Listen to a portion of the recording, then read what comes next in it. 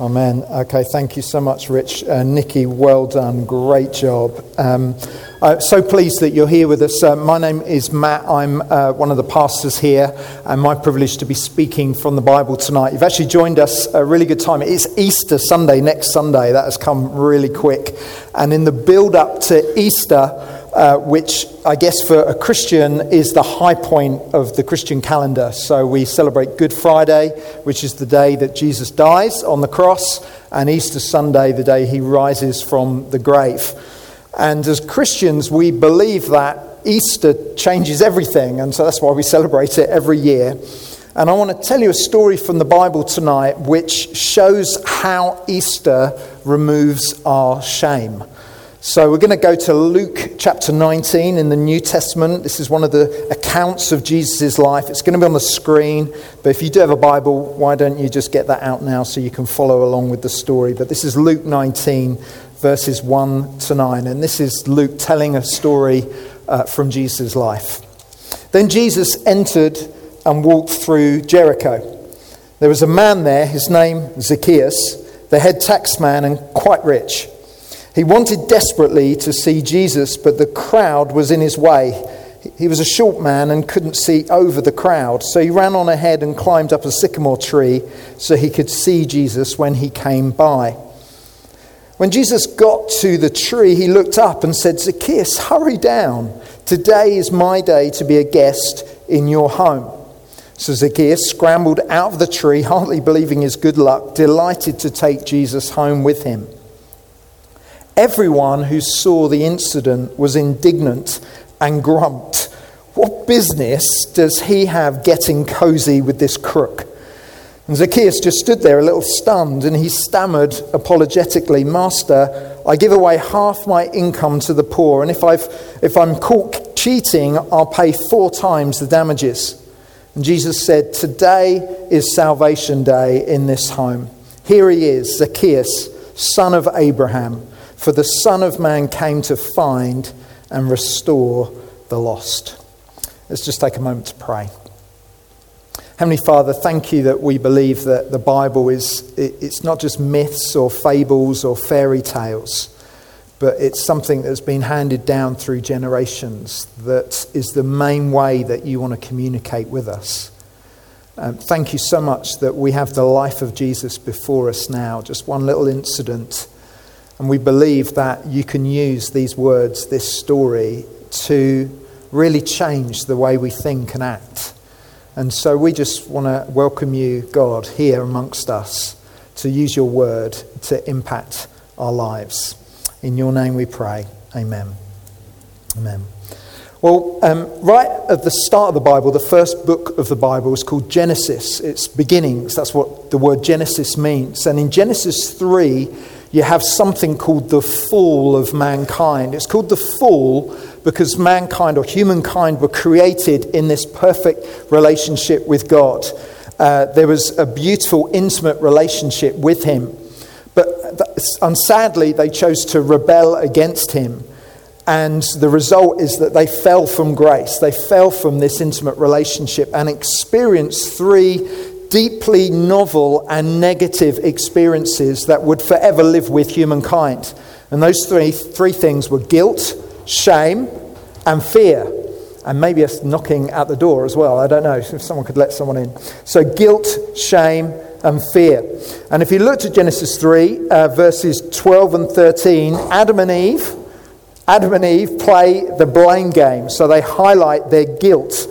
In chapter 3, verse 7, they cover their naked, which is because they are newly ashamed.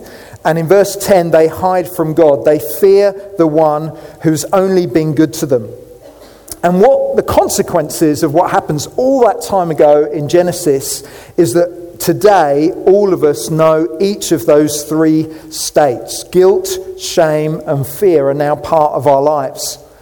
But what's fascinating, across the world, different people groups experience those things in different ways.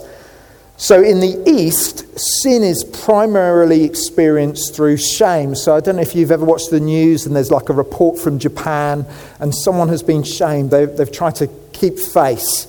But in the East, sin is primarily experienced through shame. In much of Africa and other cultures where animism and witchcraft are prevalent, fear holds sway. And historically here in the West, we have experienced mostly guilt. So in England, we're a nation of laws. We love laws, and when you violate laws, you are found to be guilty. However, what experts are saying is increasingly in the West, there is a shift from guilt to guilt and shame. So not just guilt, but guilt and shame. And there's a big difference between those two things. So if I drive over the speed limit, then I'm guilty of speeding. But if shame is the feeling if people found out that I had points on my license.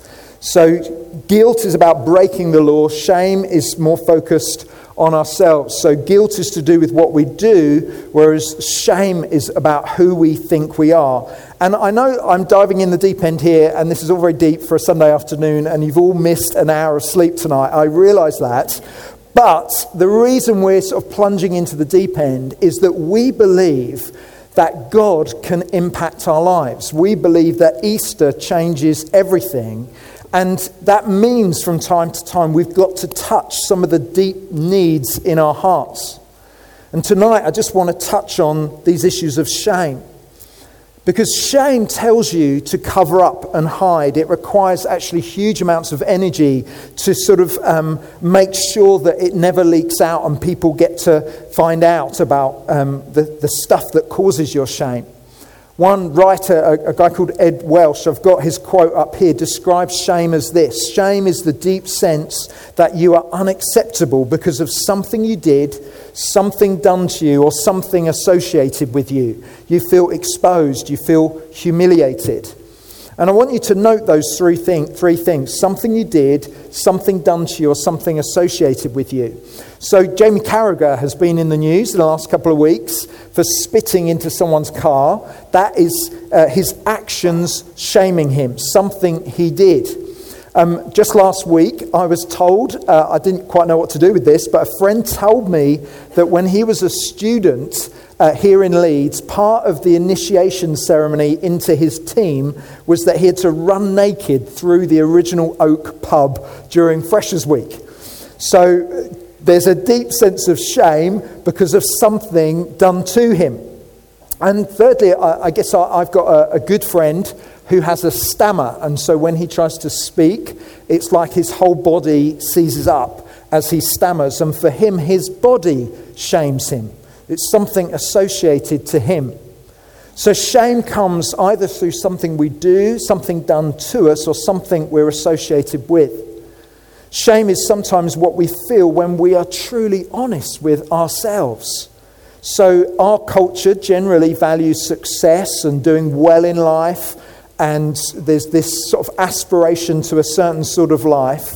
Yet for most of us, we're actually masking most of our failures. We're pretending, we're masking our disappointments, and that means many of us live with this sense of disappointment or this sense of one day being found out that we're faking. I don't know if that's just me at times, but generally I feel like I do life pretending that everything's okay and under control.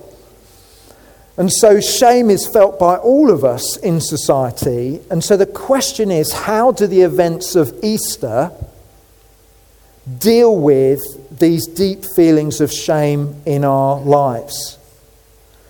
Well, our story provides some wonderful answers to that question. So let's just remind ourselves what's happening in the story. When you go back 2,000 years, Jesus is entering and walking through a city called Jericho. And verse 2 tells us that there was a man there whose name was Zacchaeus. He was the head tax man and quite rich. He wanted desperately to see Jesus, but the crowd were in his way. He was a short man, so he couldn't see over the crowd. And so he ran on ahead, climbed up a tree, so he could see when Jesus came by. I don't know when you last saw a grown man climb a tree. I don't know, I can't remember when I last saw a grown man, but I can't remember when I last saw a wealthy grown man climb a tree. But here we have Zacchaeus. He's climbed really high to see Jesus because he was really short and he couldn't at the back of the crowd see over the crowd. He also wasn't that welcome to stand with the people. You see, this guy is a wealthy traitor working for the Romans. He used to collect taxes for the Romans and skim off the top half for himself. And so when he entered into crowds, they all knew that he had their money. And so he wasn't popular. He was a bit like a sort of a nasty debt collector or someone like that. And he would have been an outcast. He would have been hated and despised and, dare I say it, ashamed. Now, what's fascinating in the story is that Jesus always had really strong words to say to people that oppress the poor. That he didn't like it when people were against the underprivileged. And so my guess is as Jesus approached and Zacchaeus is up the tree, the crowd are waiting for him to say something bad towards Zacchaeus. But to everyone's surprise, he calls his name. And we actually find two beautiful things that Jesus does to deal with Zacchaeus' shame. First up, I want you to notice acceptance. Jesus offers acceptance. Verse 5, when Jesus got to the tree, he looks up and says, Zacchaeus, hurry down, today is my day to be a guest in your home. So at this point, the crowd were expecting Jesus to speak against Zacchaeus. Jesus instead invites himself over to Zacchaeus' house. And so the hostility turns from Zacchaeus to Jesus. I don't know if you've ever been in a pub and there's been a fight or something's broken out, there's been trouble, and you've stepped in to separate people. Sometimes in that moment, they can turn on you. You're the one trying to bring peace, but suddenly the attention comes to you, the aggression comes your way. And that's exactly what happens here. The intense aggression is transferred from Zacchaeus to Jesus when he offers to eat with him, which culturally is a very strong form of acceptance. If I come and eat with you, then you are my friend. And so Zacchaeus is suddenly on the receiving end of this costly demonstration of unexpected love. And I hope you can see what's going on here. Jesus is accepting a shamed Zacchaeus at great cost to himself. And that is a powerful antidote to shame. Listen, I've spoken to hundreds of people over the years that feel shame because of something they've done, something done to them. And most people that feel ashamed want to cover up.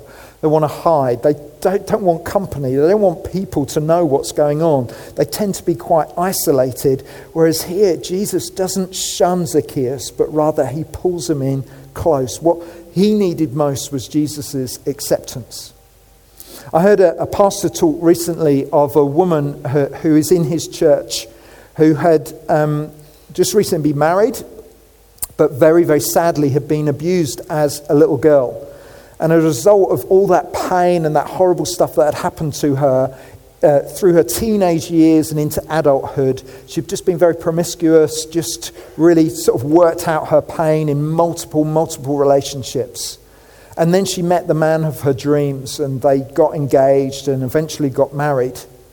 But she never ever told him about her past, and probably more importantly, the fact that she was cheating on him all the way up to till they were married. So even when they were engaged, she was sleeping with other men. And because of her shame, all of it was hidden. None of it wanted to get out. Till eventually she plucked up the courage and sat down with her husband and explained what had been done to her and what she had done. And her husband upped and left. And all day she wondered what was going to happen, and she was feeling this huge amounts of regret. Why did I say anything? And have I lost my husband? Until that evening the husband came back, and the husband had actually been shopping. And in the bag that he was carrying was a white nightgown. And he asked his wife to take off her clothes and put on this beautiful white nightgown. And he said to her, whatever has been done to you, and whatever you have done, this gown represents how Jesus sees you. Pure white, your shame removed, complete acceptance. And if Jesus feels this towards you, then this is how I will see you. That's a powerful, powerful picture of what is happening here. When Jesus dies on the cross at Easter, not only does he offer forgiveness to people, but rather he embraces people that on face value are so far from him and brings them into the closest place. The Christian word for it is adoption. People are adopted into God's family because he loves and accepts us.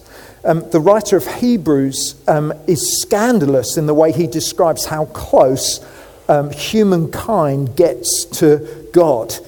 Hebrews 2 verse 11 says, both the one who makes men holy, so this is Jesus, and those who are made holy, that's us, are of the same family. So Jesus is not ashamed to call them brothers. He's not ashamed to have us numbered as his family, even with all our sin, all our shame, all that stuff that as I speak about shame comes back to you. He welcomes you in because of what he does on the cross. But beautifully, it's not just acceptance, but secondly, there's honour. I want you to notice the crowd's reaction to what's happening here in the story. Verse 7, everyone who saw the incident was indignant and grumped. What business does he have getting cozy with this crook? So the scene has moved from the tree in the street back to Zacchaeus' house. And the crowd are all murmuring because in their eyes, Zacchaeus' house is dirty, it's defiled. It is dirty spiritually speaking. It needs cleansing. I've got a dog, and sometimes, to my shame, the dog gets fleas, and sometimes when the dog is on my lap, I picture those fleas jumping from her onto me. Just by bitten, you're all looking pretty grossed out by that. But and I'm grossed out by it as well. I'm not encouraging it. And it's just by being near her, I feel like I get the fleas. And the same is happening here in the story. In their minds, entering this house, which is spiritually unclean, eating and perhaps sleeping in the guest bed, you catch it. You become spiritually unclean as well. And so here we have Jesus entering willingly into this dirty house and being shamed so that Zacchaeus can be honoured. Why is that crucial? Why is it important that we know that? Well, because what Jesus does for Zacchaeus is just an example of what Jesus does for all of us at Easter 2,000 years ago. Remember, Zacchaeus is the lowest of the low in society. That's the reason he's in the tree. He's despised, he's shamed, he's rejected. But Jesus says, Zacchaeus, out of my endless grace, I want to eat with you. Get down from the tree. And so you've got to ask, how does that sort of thing happen? Well, the reason it can happen is because Jesus eventually will go up into a tree. The tree was symbolic of a cross. A cross is what often made out of trees. And Galatians 3 verse 13 tells us Christ redeemed us from the curse of the law by becoming a curse for us. For it's written, cursed is everyone who is hung on a tree. The cross stood for the worst kind of death you could have, because only the cursed, only those that were hated and despised were put up onto the cross. That's probably the loudest cry I've ever heard from a baby. That's quite impressive. So when we think of the cross, when we think of Jesus being flogged and whipped and then carrying the crossbeam and then having his wrists and his ankles nailed to a cross and him hanging for hours, we think in the West of the pain, the agony, what he must have went through. But you've got to understand, in a Middle Eastern setting, which is shame, honour, crucifixion was all about humiliation. It wasn't about the physical pain. It was rather about pushing this person to the lowest place. The gospel writers tell us that before his death, Jesus was actually dressed in a purple robe and a crown of thorns was placed on his head. Now we read that and we think, wow, those thorns, they must have hurt as they were pressed deep into his skin. But no, it's not about that. Middle Eastern people would say it's all about shame and humiliation. This is dressing up God like a king with his creation laughing at his lowly position. Or think about the fact that he was spat upon. I don't know if any of you spit on people, but anyone who does, you would look down on someone that you'd spit on. And Jesus is spat on. His beard gets pulled out. For an Eastern man, the shame of hair being pulled from your face speaks of being totally depowered, totally out of control. And then what they do is they taunt and insult him. They cry out things like, prophesy to us, who hit you? Hail, King of the Jews. He saved others, but can he save himself? If you're the Christ, save yourself and us. You know, some of you that are into your football might remember back in 2006, the World Cup final, France playing Italy, and this guy, Zinedine Zidane. Zinedine Zidane was probably the best player in the world at the time. It was in his final game. It was like the biggest game you can play in. It's a World Cup final. And a defender insults his sister during the game. And because of this, Zinedine Zidane headbutts the defender in the chest, and then he's sent off, and France lose the game to Italy. Anyone actually remember that? You're all looking fairly blank. Oh yeah, you all do. You're just concentrating face. Good. Many saw the point where Zinedine was sent off as like the turning point of the game. It was the bit where, you know, it caused France to lose. And all the papers the next day were like, what was he thinking? The fact that he got sent off, even if he was insulted, why couldn't he just suck it up for the team, take one for the team? And it's interesting, all the press in the East backed him. You see, Zinedine Zidane, culturally, well, he comes from an Algerian Muslim background. And so if your sister is insulted, you defend her whatever the cost, whatever the consequences. You defend your family's honour at all times. So this is Jesus' background. This is the world Jesus grew up in. But Jesus never responds to the accusations. He's silent before his accusers. He doesn't defend himself. This is the most honourable man, God himself, never saying a word. And he takes all the shame upon himself. And just to top the whole thing off, the most shameful thing in his culture is that he dies naked. You know, religious art obscures with sort of a carefully placed loincloth. But, you know, he was naked and stretched out on a cross, no way to cover his shame. And the Romans gamble away his clothes. Then they mock him. They mock his Jewishness. He probably would have been circumcised. And God dies naked in public. There is no more shameful experience anywhere. And you've got to ask yourself, why on earth would Jesus, God himself, go through that on the cross? And the reason is this, that he knew that if he did there would be an exchange. The exchange was this: his rejection would lead to our acceptance, and his shame would become our honour. It's particularly important, this, if you feel shame for something that wasn't your fault. Because the Christian message usually is, come to Jesus and your sins will be forgiven. And I believe that totally. But for some of you, it's not just about your sins, but it's other people's sins. It's the stuff that's been done to you. And what does the cross say to you? Well, the cross says you don't need forgiveness so much as you need your honour to be restored. And that's what Jesus does for any of you that feel shame today. 1 Peter 2 is an amazing bit of scripture because the guy writing it was Peter.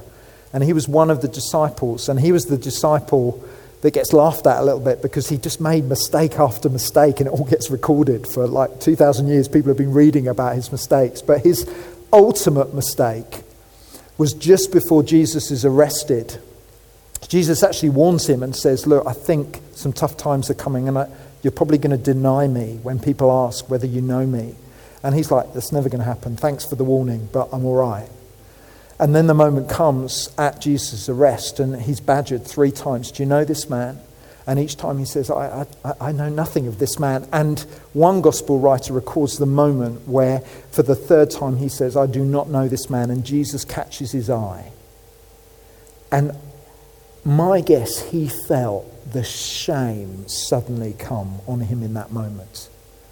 And so this is a man who really does feel ashamed. He let the Messiah down. And he's writing to a church to explain how Jesus deals with his shame. And he says this, for in Scripture it says, see, I lay a stone in Zion, a chosen and precious cornerstone. And he's talking about Jesus there. And the one who trusts in him will never be put to shame.